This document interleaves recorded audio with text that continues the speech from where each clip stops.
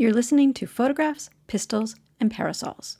Support for this project is provided by listeners like you.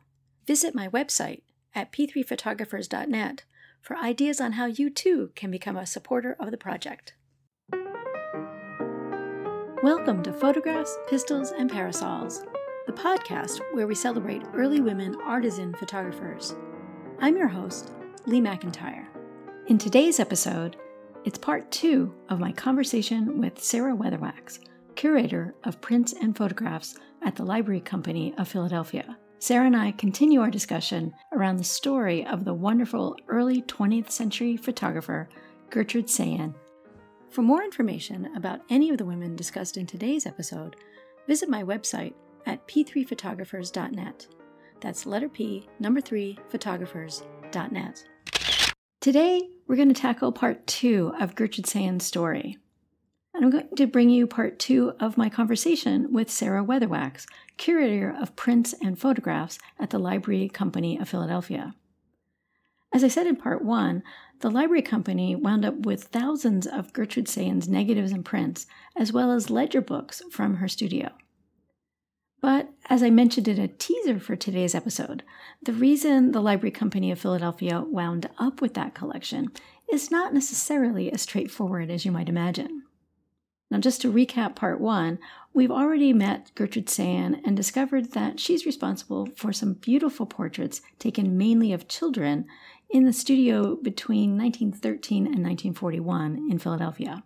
There are examples of some of her wonderful output that are not just prints of these beautiful photographs, but also wonderful multi-page hand-bound photo books that include photographs of a single child shown in multiple poses and outfits and marked with the name and the date that the photos were taken.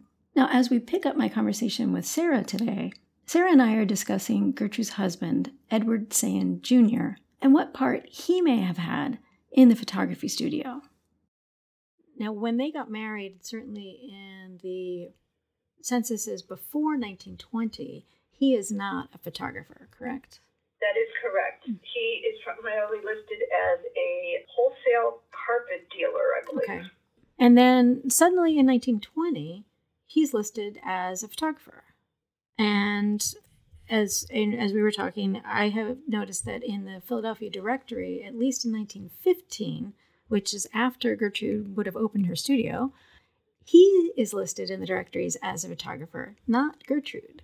And I'm not sure what to make of that. So we need to make a little more investigation. I want to do the deep dive, as I said, into the directories to see if I can figure out when she starts being listed, if it's before her husband dies. Her husband then is in the 1920 census, but by 1930, he's actually passed away. I believe he dies in 1928. Yes. He dies in 1928. And he dies of a heart attack or something like that, I think. Is that? Yeah. Mm-hmm. So, and that leaves just her and her son, Harrison. The only family member that's surviving in her immediate family is her one son, Harrison. So I guess she is living with him or down the street from him in 1930. I'm trying to remember now. Because, or is he's not living with her, is he? Or no, in 1930, she's listed in the census as living alone as a widow as a photographer. Okay. He goes away. Let's see. He was born in 1898. Okay. He does go away. I think he actually served in World War I, and he went to Williams College up in Massachusetts. And so by 1930, he'd be, well into his 30s. He'd be 32, 33 years old. Mm-hmm. No, he was not living in Philadelphia with his mother at that point. But then in 1940, though, well, I guess why I thought they were living together in 1930, because there's a picture that's identified as being from 1930 at the University of Pennsylvania. That is a picture of her sitting on a bench, sort of in the same frame as Harrison, but they're not really interacting with each other. Yeah, it's such a bizarre photo. Yeah. So I'm not sure what to make of that either. And now that I'm looking at, I see in the 1940 census, you are correct, Harrison, her son, is listed as living with her in 1940. Okay. He's 41 years old at that point. Mm-hmm. I do know he never married. Mm-hmm. So he didn't set up, a separate household with his own family. Okay. So I don't know if 1930 was just he happened to not be there that particular Mm-hmm. year, or if there was a gap of time when he was living somewhere else and by 1940 had moved back home. Right. It sounds like they had sort of a torturous relationship between the two of them that so let's talk a little bit about it, sort of love-hate. So let's talk a little bit about that, because that sort of factors into what happens right after she dies in 1941. Right. My understanding is that there was definitely some problems between the two of them. When she died in 1941, she actually wasn't that old. She was 67. Her son was in his early 40s, and he was living apparently in Virginia Point. And he was unwilling, even though he had apparently no interest in returning to the family home, Philadelphia. Right. He did not want to sell the house, so he instructed attorneys to simply, close the door, and he hired somebody in the neighborhood to kind of look out for the house to, probably shovel the snow off the sidewalk in the wintertime to make it not look abandoned. Okay. On the off chance that he would want to come back to it at some point. Okay. He lived until 1977 and never came back to the house. He was still the owner, right? So. Yeah. Yeah. So and somebody offered to buy it a couple of times, I think, but he would never return their letters or something. Right. Yeah. Right. So he certainly had options to get rid of it if he wanted to, but for whatever reason, felt a sentimental attachment to it or some other kind of attachment to it.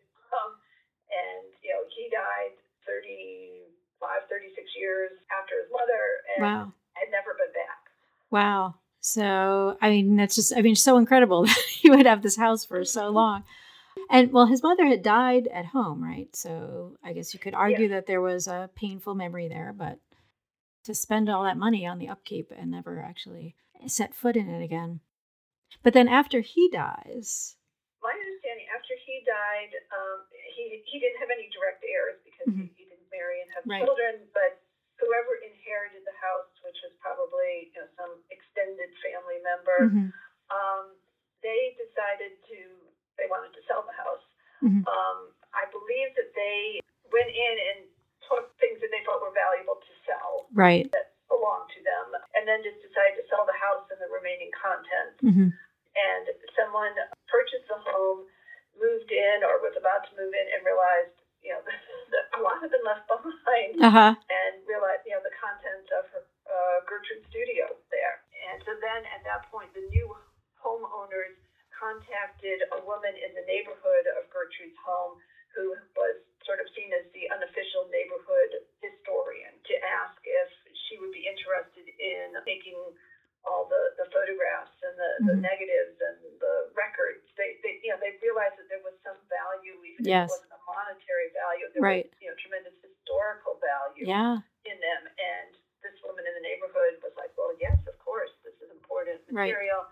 So she's the one that sort of took the material on, and it was from her that the library company acquired the material in the late 1980s. Okay. But she tells the story of going into the home for the first time with the new owners and realizing that, it was like a time capsule from 1941. Wow. When Gertrude died, that there was, a teapot still sitting on the table.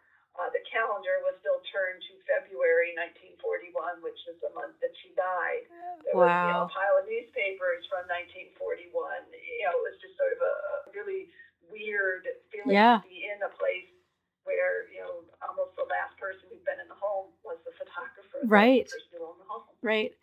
Wow, and that's just incredible. And then it's incredible that whoever the family was who went in and took stuff out, at least they didn't throw anything away in terms of her studio materials. Yeah. But it's amazing that they just left it all there, and then the new owner, thought again not to throw it away. Thank goodness, and thought that somebody somewhere might find some value in it. But that's just incredible that her son just had it sit there and apparently never even went in and cleaned up, the teapot and stuff. Wow, that's just It's sort of mind-boggling. As far as we know, her son was never a photographer, although I think there was a mention that he was on the board of some sort of stereoscopic organization or something like that. Did you run across anything that indicated he had anything to do with photography? I have to say no, and that's interesting. I didn't know that reference.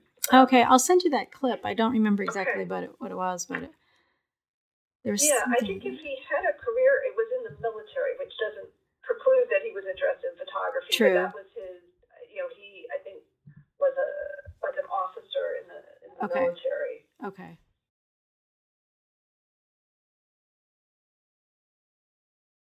Oh, he was the president of the Winnick Stereoscopic Processes of New York from 1930 to 1940, according to his obituary.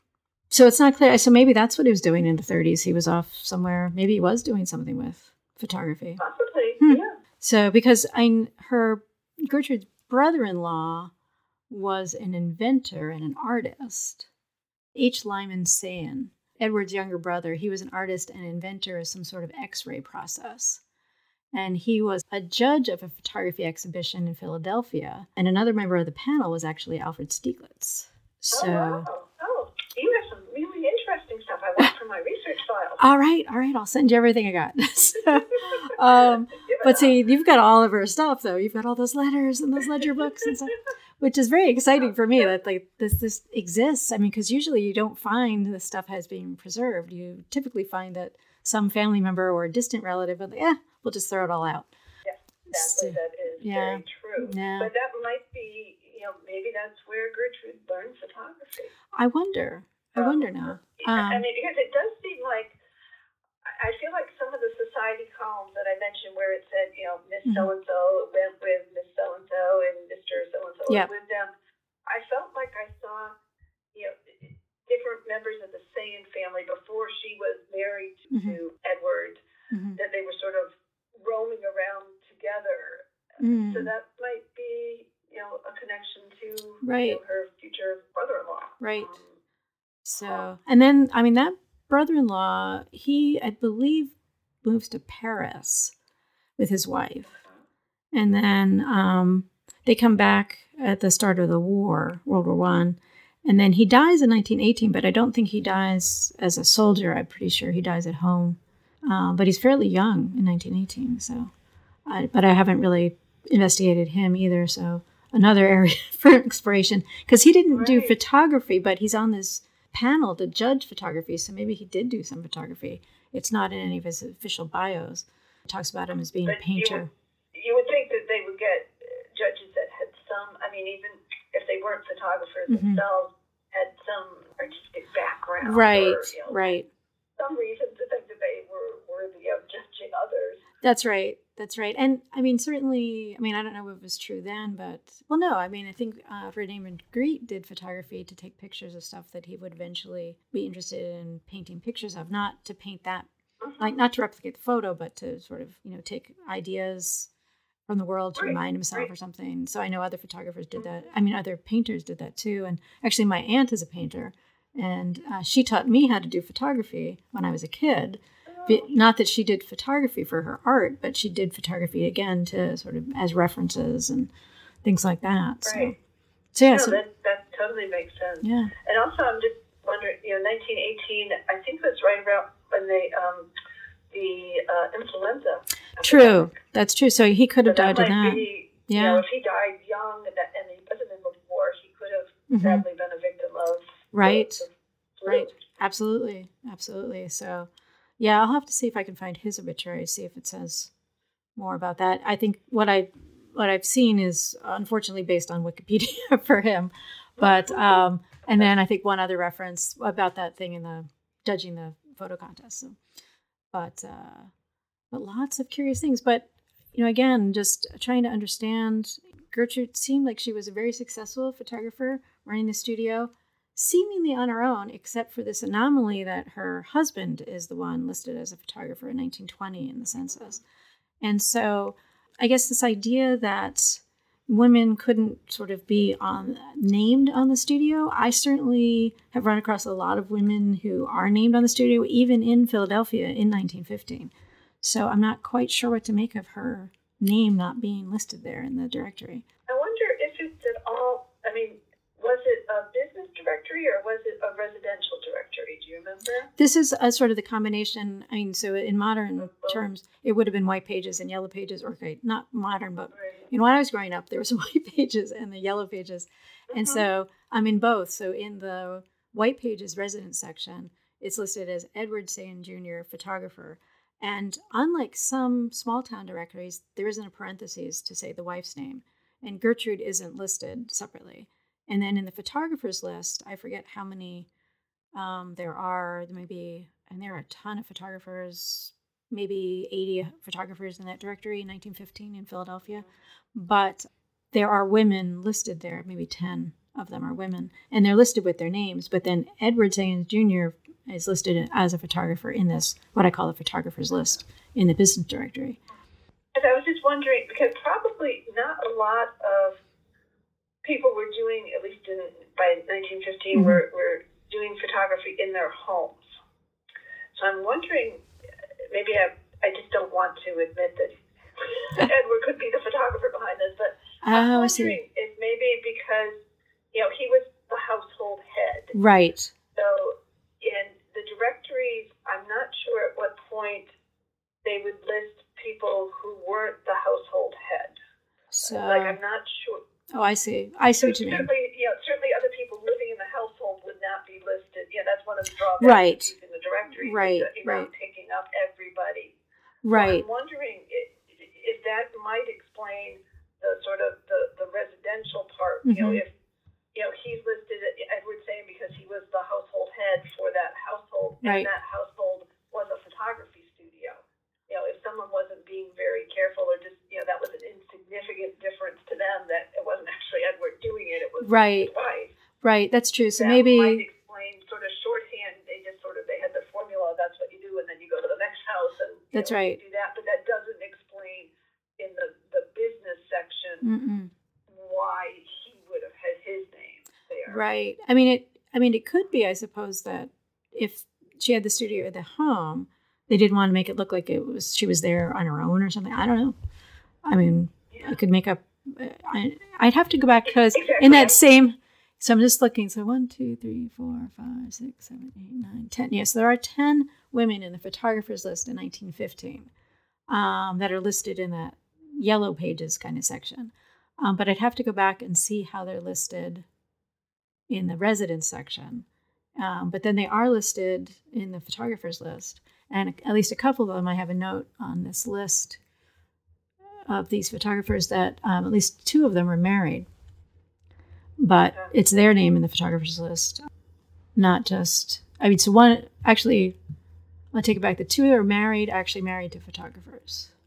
It was really striking, actually, to sort of look in this list and realize that Gertrude is not there, even though she did start. There was an article in the newspaper that said she started her career in 1913 and your ledger started in 1913, so that sort of matches that. Mm-hmm. But certainly no indication in anything that he was doing any kind of photography. And in, her mark on these photos that we have the examples of, the prints of, it's her who has signed them and her who has put her right. stamp on it. Yeah, so. Very clearly. Yep, and all the the envelopes that right. people were returning, right. their proofs. Right. It very clearly, is saying Gertrude Sayin. Right. It doesn't say the Sayin studio. Right. It is Gertrude right.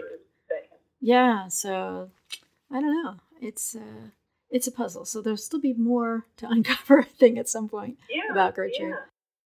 Any final thoughts about her life, career?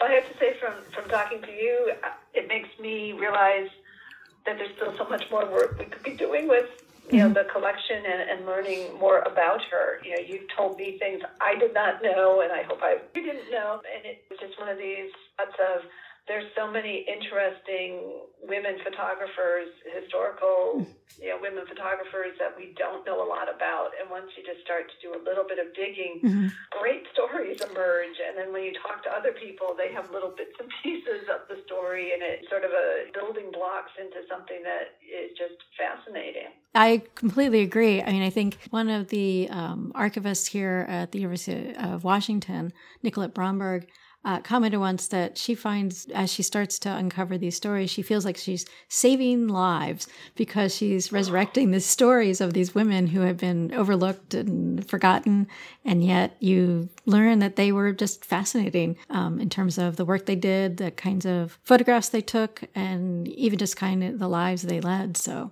well, as you know, it's my passion to do this, which is why I'm doing this podcast. Well, I'm really happy that I could be part of it because it's a real interest of mine as well. So it's great to know that you're out here doing that kind of stuff. That's right. Well, it's always exciting for me to connect with somebody like yourself that has the same kind of interest and passion. It's really been a great pleasure. I really appreciate your taking the time. Thank you for asking me. I really want to thank Sarah Weatherwax for joining me on the podcast, both the last time and today, as we discuss Gertrude Sayen. It's really been fascinating to trade stories and get information about the Sayen studio in Philadelphia.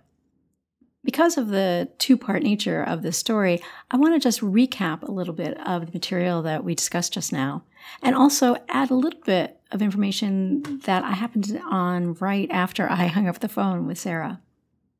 But first, just to recap, Gertrude Kimball Sayen was married to Edward Sayen Jr. There doesn't seem to be evidence in the records that Sarah has seen so far at the Library Company to indicate that Gertrude Sayen was running the studio with Edward Sayen. But certainly other written records that survive do seem to indicate that Edward actually was a photographer as well. Moreover, Edward Sayen dies in 1928.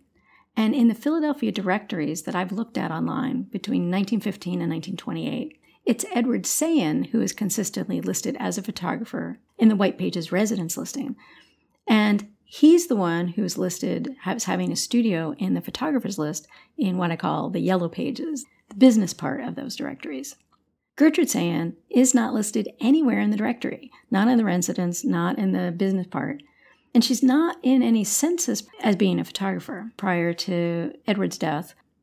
But we do know on dates on photos that survive that Gertrude was a photographer. I mean, she's signing her names to photographs that were taken in the 19-teens that I've seen online, and in the 1920s, the examples of which I put on the episode notes for today's episode.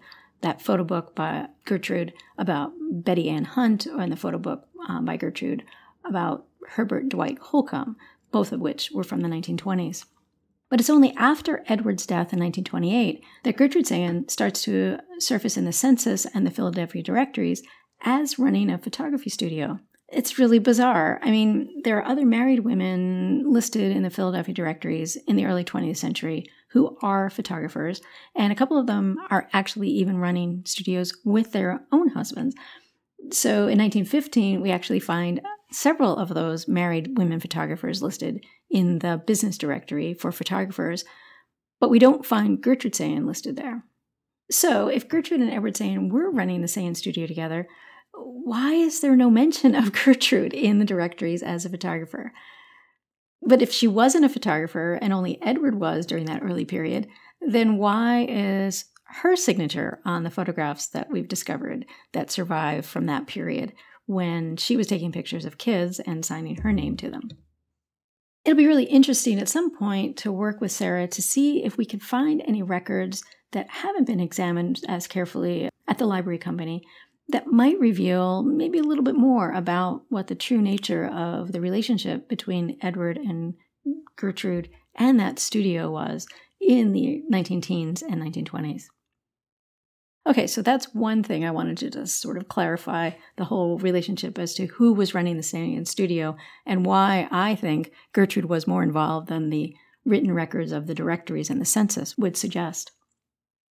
Now, in part one of the story, Sarah speculated about how Gertrude and Edward might have met. And after I hung up the phone with Sarah, I did a quick search to see if I could find anything more about any other notices about Gertrude in the paper. And I stumbled upon the fact that Gertrude Kimball, as she was known before she was married, Gertrude Kimball was actually a well-known tennis player at the U.S. national level. She had several major successes that are written up on a site that's called tennisforum.com. At that same time, in the late 1890s, Marguerite Sayen, who was Edward Sayen's sister, Marguerite was also a well-known and well-respected tennis player. So Gertrude and Marguerite were both tennis players at the U.S. national level together. Now, Gertrude's career ends in 1896, and that's the year she married Edward Sayen. Staying with Edward and Marguerite Sayen, the brother and sister there was another brother named Henry Lyman Sayen. He's the one that Sarah and I talk about as being the jury of the photography exhibition in Philadelphia in 1916. And Sarah and I speculate about whether or not he was ever a photographer because I had seen information that indicated he was an inventor and a painter, but there was no mention of him ever being a photographer.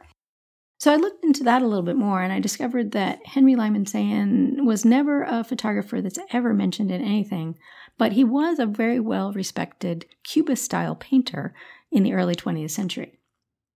He and his wife, Jeanette, moved to Paris in the early 1900s when Jeanette got transferred to Paris to write about the fashion scene for a newspaper back in Philadelphia. It's just like a modern marriage where the husband's following his wife's career. Henry Lyman Sayen, or Lyman, I'm going to call him because that's what his wife called him. So Lyman Sayen, he is doing some commercial art on the side, and so he takes some freelance gigs while they're in Paris to produce some artwork for the Wanamaker's department store catalog.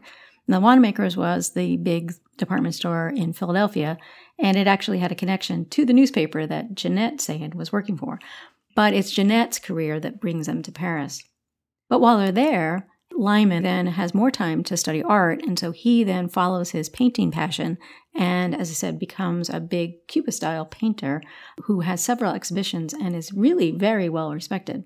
They move back to Philadelphia in 1916. Lyman winds up on this photography exhibition's jury somehow, and he tries to continue his painting career, but he's also involved with some aspects of the war effort. Now, I think Sarah and I discussed how he died in 1918, and we speculated maybe it was from the flu, but I actually found his death certificate, and that says that he died of diabetes at the age of only 43.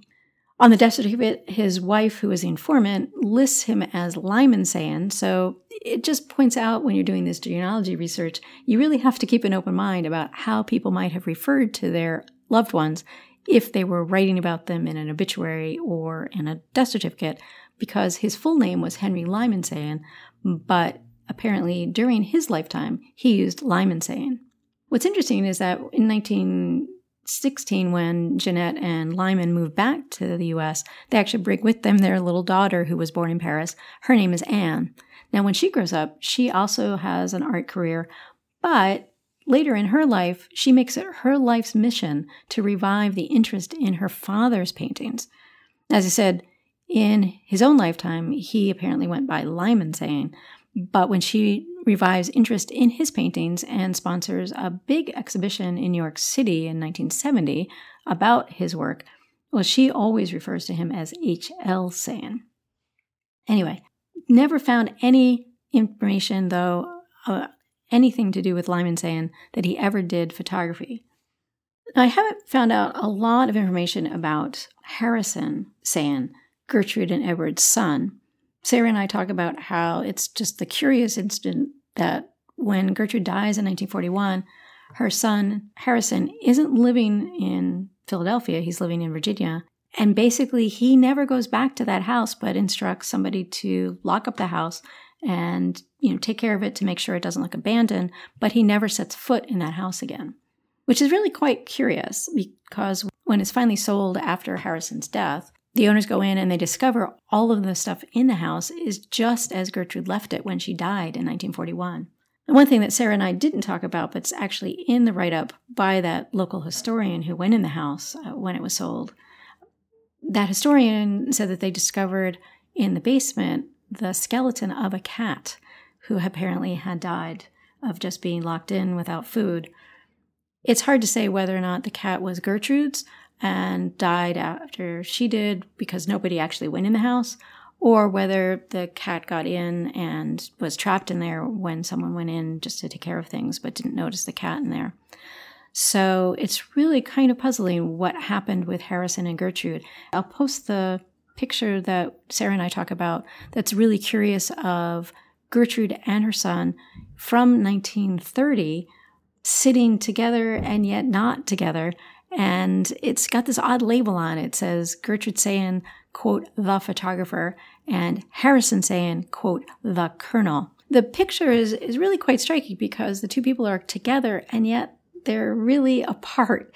And maybe that illustrates something about their relationship because clearly when she died, he had no interest or desire or anything to go back to that house, but he would never agree to sell that house, even though, as far as we can tell, he never set foot in it between 1941 and when he died decades later. So that's another odd mystery that surrounds the life and death of Gertrude Sayen. And one final note, I promised a little bit more about that little boy with his toy boat in the photo book that my husband and I found on eBay. The little boy's name was Herbert Dwight Holcomb. Given the wealth of material that's available online, I was able to do a quick search to discover a little bit more about what happens to little Herbert Dwight Holcomb after he sits to get his picture taken in Gertrude Sayen's studio in Philadelphia in 1925. His family moves away from Philadelphia, and he winds up graduating from high school in Troy, New York, before he goes to Bucknell University and later Mansfield State College. He later serves as a lieutenant in the Army Air Corps in World War II, before going back to Troy, New York, and having a career as a deputy sheriff in Bradford County, being the director of the First National Bank of Troy, New York for a while. He was very active in local business associations there in Troy, New York, as well as being active in the Presbyterian Church. In the late 1960s, he becomes the mayor of Troy, New York. In July of 1969, his death is headline news when he's killed in a car accident. Tragically, he's only 49 when he dies. But it is just incredible to me how much information you can find out online to sort together the information about the little boy with the sailor suit whose life is ahead of him in that picture in 1925. I mean, it's really a beautiful picture and was taken, of course, by the wonderful Gertrude Sayen.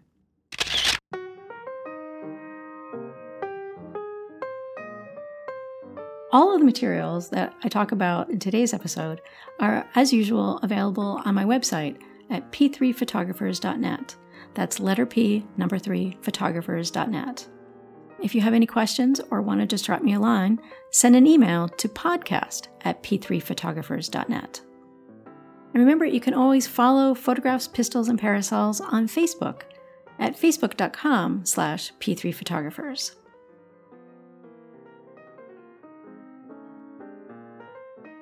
I really want to thank Sarah Weatherwax for agreeing to talk to me as we piece together a little bit more about Gertrude Sayen. Well, that's it for today. As always, thanks for stopping by. Until next time, I'm Lee, and this is Photographs, Pistols, and Parasols.